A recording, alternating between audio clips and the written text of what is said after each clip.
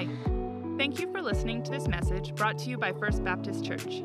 Here at FBC, it's our mission to lead people into a growing relationship with Jesus Christ, and we hope that this message helps you continue to grow in your faith.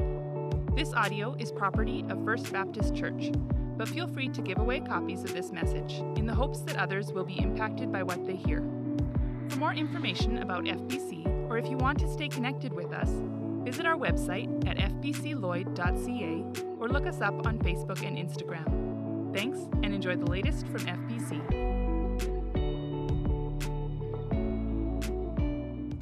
Well, good evening. Good afternoon, I guess is when it is. Merry Christmas to you guys all. We're really excited to have you here tonight. Just been thinking about this service for a while, and I couldn't think of a more appropriate title for the sermon series I've been working through in December, Anticipation. Tonight, as we think of Christmas Eve, I don't think there's a night maybe that it comes with more anticipation for all of us than Christmas Eve. And so if you're here tonight and you're like, well, if you're just feeling young at heart or young, I just want to know, because your parents have probably told you to be quiet all through the service, but I'm going to give you one chance to just let some of that energy out, and I want to know who's excited. So if you're excited, on the count of three, just tell me, just say, yes, I'm really excited. Ready? 1, 2, 3. Yeah, that's pretty good. I'm pretty excited. See, Christmas Eve for me was always one of the funnest and just most exciting nights that there was.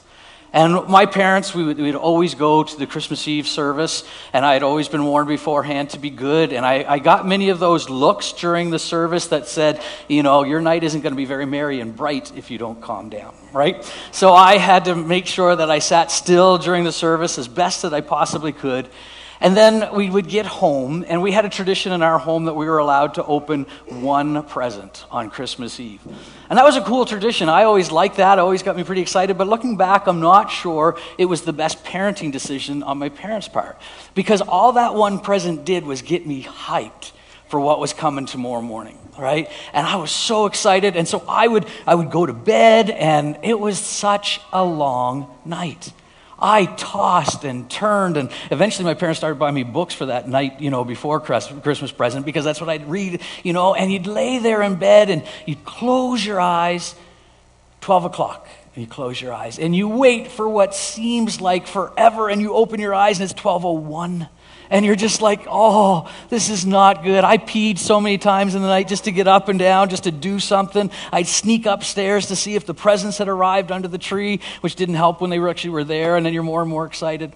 Finally, the morning arrived, and we were allowed to get up, and we did stockings first. That was the big thing. We did stockings, and then we had to have breakfast, read the Christmas story, and then we got to the presents. And I mean, I was wound up. By that time, it was just like, I don't even know really what my parents, I just feel bad for them sometimes. And I was so excited.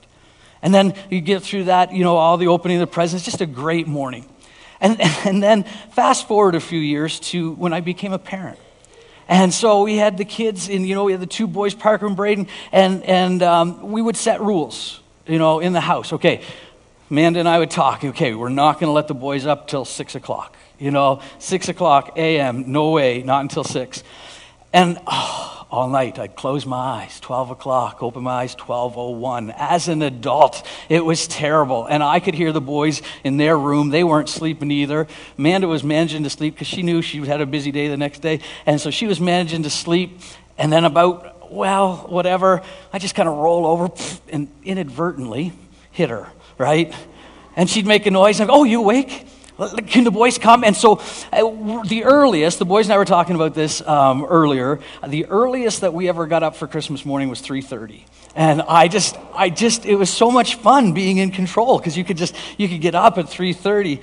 Amanda has since shared with me that the bad part about all that was I would get up, I'd be all hyped, and then we'd have the presents and stuff. And when we were staying in Truro for Christmas, I'd go back to sleep, and then she had to make Christmas dinner. And so I wasn't a good move on my part. So I'm learning from those mistakes. But Christmas is such an amazing thing. And not only were the presents of Christmas fun, not only were opening the presents and getting the gifts, there was another part of Christmas Day that I always looked forward to as a kid. Is that after all the presents were opened, after lunch was done, every year my best friend Brent and I would call each other. And we would ask this question, what did you get? And we got to tell each other what we had gotten. And I mean, the big present for us for years was G.I. Joe. We were so into G.I. Joe, the little army figurines and stuff like that. We actually had a pre-Christmas draft about which characters you could get, right? And so we'd just draft them all out and be like, okay, Mom and Dad, these are the only ones you can buy. Don't buy these ones. Those are the ones Brent's getting, And so we had this pre-Christmas draft, and then we'd call each other, what did you get? And we'd talk about that, and just sharing the excitement of what you had gotten with somebody else was just an amazing part, to be able to proclaim, hey, this is what I got. It was just a real fun time at Christmas. And so tonight what we're going to look at is we're going to look at a gift, and we're going to look at a proclamation, a couple of proclamations actually. And as Dell read through that passage, he talked about the angel coming and announcing the birth of Jesus. And this month at FPC in our series, we've been looking at the fact that this coming of Jesus, this coming to earth to be born and to be a Savior, was part of God's plan even before he made the world. And then we also have been seeing that from the beginning of time, God was laying down these clues, these hints really, of who this Savior was going to be. We call them prophecies, and that was Jesus just saying, hey, or God just saying, this is what the Messiah, the promised one, this is where he will be born, this is the family that he's going to be part of. All of these little loving clues so that we would recognize him when he came. And last week, Doug talked about the fact that Jesus came so that we could have peace with God. Tonight we get to dive into the shepherd's story a little bit, and we get to see what they experienced on Christmas Eve, I guess, or on the night that Jesus was born. And then we get to see how our responsibility and what our responsibilities are in relation to what these shepherds experienced. And so you look in Luke chapter 2, verses 8 and 9, it says this, and in the same region there were shepherds out in the field, keeping watch over their flock by night. And an angel of the Lord appeared to them, and the glory of the Lord shone around them, and they were filled with great fear. And I think as we read stories, sometimes we've heard that story a number of times if you've come to church. We might just kind of gloss over that, But have you ever stopped and think about the shepherds? They've put the sheep down for the night, and they're probably at this point maybe around a campfire. Maybe they're just dozing off to sleep, or maybe they're sound asleep. And then out of nowhere, this angel appears, just about scares the robes off these guys. They don't know what's going on. And then the angel says, don't worry, I have good news for you of great joy. And this message from the angel is this, and the angel said to them, fear not, for behold, I bring you good news of great joy that will be for all people. For unto you is born this day in the city of David a Savior, who is Christ the Lord. And so obviously this birth wasn't an ordinary birth. God doesn't send an angel every time a baby is born to make an announcement to random people. There's something special about this baby. And we're going to look at 3 different words that the angel uses to describe this baby so that we can understand how special Jesus' birth was. The first word that he used there is that he was going to be a Savior. That he was a Savior. Unto he was born this day in the city of David, a Savior. And you think, well, what are we being saved from? What is he going to save? What is he going to save from? And we can find the answer to that just a few months earlier. There was another man who was sitting at home perhaps one day, and he was going through some things in his head that just weren't making sense. He was having a little bit of struggle because his fiancée Mary had come to him and said that she was pregnant. And not only was she pregnant, she said, but I'm still a virgin. And Joseph is kind of trying to struggle. He's trying to deal with this. Like, how is that possible? Because that isn't possible. And so he's trying to make sense of all of this, and then an angel appears to him as well. And the angel says this, but as he considered these things, behold, an angel of the Lord appeared to him in a dream, saying, Joseph, son of David, do not fear to take Mary as your wife, for that which is conceived in her is from the Holy Spirit. She will bear a son, and you shall call his name Jesus, for he will save his people from their sins. And so we see here that Jesus' purpose, the mission that Jesus was born into, was to save from sin. Well, that brings another question up, is what is sin? And I think the book of Isaiah 53, verse 6, gives us a good picture of what that is. It says this, all we like sheep have gone astray. We have turned every one to his own way. You see here, the Bible tells us this very clear truth, and it repeats it in other places in Scripture, that all of us have sinned. And what is sin? Sin is a turning to our own way. God has laid down a set of loving, caring rules for our good and for our well-being. And because he is all-wise and all-powerful, he knows what is right and good. And sin is that turning away from him, turning to our own way and saying, you know what? I don't want to do it God's way. I want to do things my own way. And that's present in us all of our lives. Even as kids, we see that, our parents tell us to do something and we're like, nah, I don't want to do it that way. And even in our disobedience of parents, we're actually disobeying God, because Ephesians tells us this: children, obey your parents in the Lord, for this is right. How many of you have in the past either tried to get out of trouble or tried to preserve somebody's feelings by not telling the truth, by lying? In our hearts and our minds, we think, oh, that's the right way. If I can get out of trouble by lying, this will help me out. But see, God's standard is different than our standard. In Proverbs 12, it says this: lying lips are an abomination to the Lord, but those who act faithfully are his delight. See, so many times in our life, we choose to go our own way. We choose in our own hearts what we think is right and wrong, and we make those decisions, and we're not necessarily caring about what God wants, or we don't really want to obey what God wants us to do. The problem with that, and the fact that we've all sinned, is this: the Bible says in Romans 6:23, for the wages of sin is death. For the wages of sin is death. When we sin, earn punishment from God. Not, he doesn't keep a record and go, oh, that's 3, 4, 5, that's going to get heavier and heavier. Our sin separates us from God. And not only does it separate us from God in this life, but if something is not done, if we are not rescued from that penalty of death, we will spend forever under his judgment, separated from him. This is why it is so exciting that Jesus was born. This is why it's so exciting that God cared enough to send his son Jesus into this world. That's why the announcement from the angel was so amazing. Friends, he was born this day a Savior. Someone who can rescue us from the penalty of sin. Someone who can deliver us from that. 1 Peter says this: for Christ also suffered once for sins, the righteous for the unrighteous, that he might bring us to God, being put to death in the flesh, but made alive in the Spirit. See, Jesus was born into this world. He grew up to be a man, and at 33 years of age, he was taken and he was crucified on a cross. He was put to death. Here it says the just for the unjust, the one who didn't deserve death, dying for us. He was willing to sacrifice his life for us. And that is where we can get to this next verse. We only looked at the first part of Romans 6:23 earlier. The second part says this: for the wages of sin is death, but the free gift of God, the gift of God, is eternal life through Jesus Christ our Lord. So what was Jesus? Jesus was a Savior, and he came to rescue us from sin. But how is this possible, and how could he do this? Well, that comes in the other couple titles that we see here. First, we see that he was a Savior. Second thing, that the second word that the angels use to describe him is the fact that he is Christ, the Lord. And when you think about this title, the Christ, it really, it means the chosen one, or one who is anointed or chosen for a special purpose. Jesus was able to pay the penalty for our sin because he was chosen to do so. And the crazy part about it is that he was chosen to do so even before Adam and Eve sinned, even before we sinned. God knew before he created the world that it would cost him sending his son into the world to die in our place to save us from sin. He knew the consequence, he knew the cost, and yet he chose to do it anyway.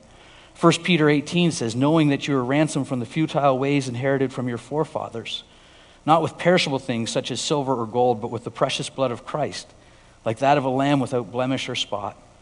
He was foreknown before the foundation of the world, but was made manifest in the last time for the sake of you who through him are believers in God, who raised him from the dead and gave him glory, so that your faith and hope are in God. Again, he was foreknown before the foundation of the world.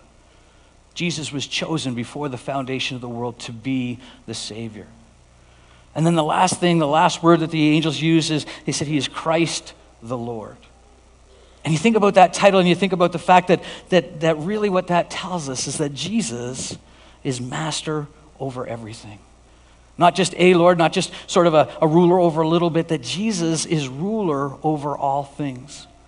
And that's what makes the Christmas message so amazing. Jesus wasn't just a human chosen for a special job. He was God willing to become human so that he could take the penalty for our sin. He was willing to come to this earth to suffer and to die on a cross to pay your penalty for sin. You see, Jesus is like us as a human being, grew up, had his mom and dad, had friends, all of those things. He lived a life just like we were, and the Bible says that he was tempted to sin just like we were, except he never sinned. Jesus never deserved the penalty. He never deserved the wage for sin, that wage of death. And so when he died, he wasn't dying for his sin. He was dying for your sin. He was dying for my sin, so that we could be brought into peace with God, so that we could know for sure that we had an eternal home in heaven, so that we could live lives to the fullest in obedience to him and to be truly satisfied and truly fulfilled. As the angel delivers this message, all of a sudden, just all heaven breaks loose, and this multitude of angels appear. They begin to sing praise to God, and when they're done their songs of praise, they go back into heaven. And again, I just can't help but think about the shepherds. I'm sure each one of them is kind of thinking in their head, did I really just see that? And then as they begin to look around the group of them and they see everybody's mouth kind of open and going, did you just see that? They're like, man, we got to go. We got to check this out. And you can see that in Luke 2:15. When the angels went away from them into heaven, the shepherds said to one another, let us go over to Bethlehem and see the thing that has happened, which the Lord has made known to us. And they went with haste, and they found Mary and Joseph and the baby lying in a manger. And when they saw it, they made known the saying that had been told them concerning this child. And all who heard it wondered at what the shepherds told them. But Mary treasured all these things, pondering them in her heart. And the shepherds returned, glorifying and praising God for what they had seen and heard, as it had been told them. Two responses that the shepherds had. I think there's application for us in each one tonight. Number one, they looked at each other, they said, did you hear that? Let's go find Jesus. Let's go see this Savior who has been born. And they went and they found the baby. And tonight you may be here and you might be just kind of curious, like you're here because, well, it's Christmas, I should be at church, or maybe a neighbor or a friend invited you. And you're hearing a message that maybe you've heard before, maybe you've not heard before. A message that there is a Savior. There's someone who has come to rescue you from sin, to give you that ability to be at peace with God. The crazy thing is the Bible says that forgiveness, that forgiveness of sin that God offers isn't something we earn. It isn't something that we work ourselves up to. It's a gift. That God offers us a gift of forgiveness of sin and eternal life.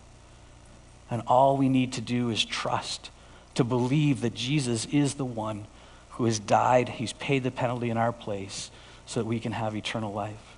How do you take a gift? You simply receive it. Simply cry out to God and say, God, I want that gift of eternal life. I want that gift of forgiveness of sin. I want to be at peace with you, and I want to live a life of obedience to you. The Bible says the moment that you do that you're part of God's eternal family and that your sins are forgiven. The second thing is, guys, that the shepherds did is they couldn't keep that news to themselves. Once they had seen Jesus, once they had met him, and even when they got there, they were like telling his parents, this is what happened. They just could not keep it to themselves. And if you've placed your faith and trust in Jesus Christ, our desire is that we share that with other people. That we have such a burden in our hearts and excitement in our hearts that we have been saved from sin, that Jesus loved us enough to come and to endure suffering so that we could have peace with God. We shouldn't bottle that up. We shouldn't contain that. We should be looking to share that as much as possible, to be like the shepherds. And the thing is God has really given us that mandate. Matthew 28 says this. Jesus came and said to them, all authority in heaven and on earth has been given to me. Go therefore and make disciples of all nations, baptizing them in the name of the Father, the Son, and the Holy Spirit, teaching them to observe all that I have commanded you. And behold, I am with you always, even to the end of the age. Tonight we're going to watch a video, and it's going to really hit the fact that God had a plan to send Jesus. But then that message has spread throughout the world, and we look forward to a time in eternity when every tribe, tongue, and nation gets to gather before the throne of God and worship him together.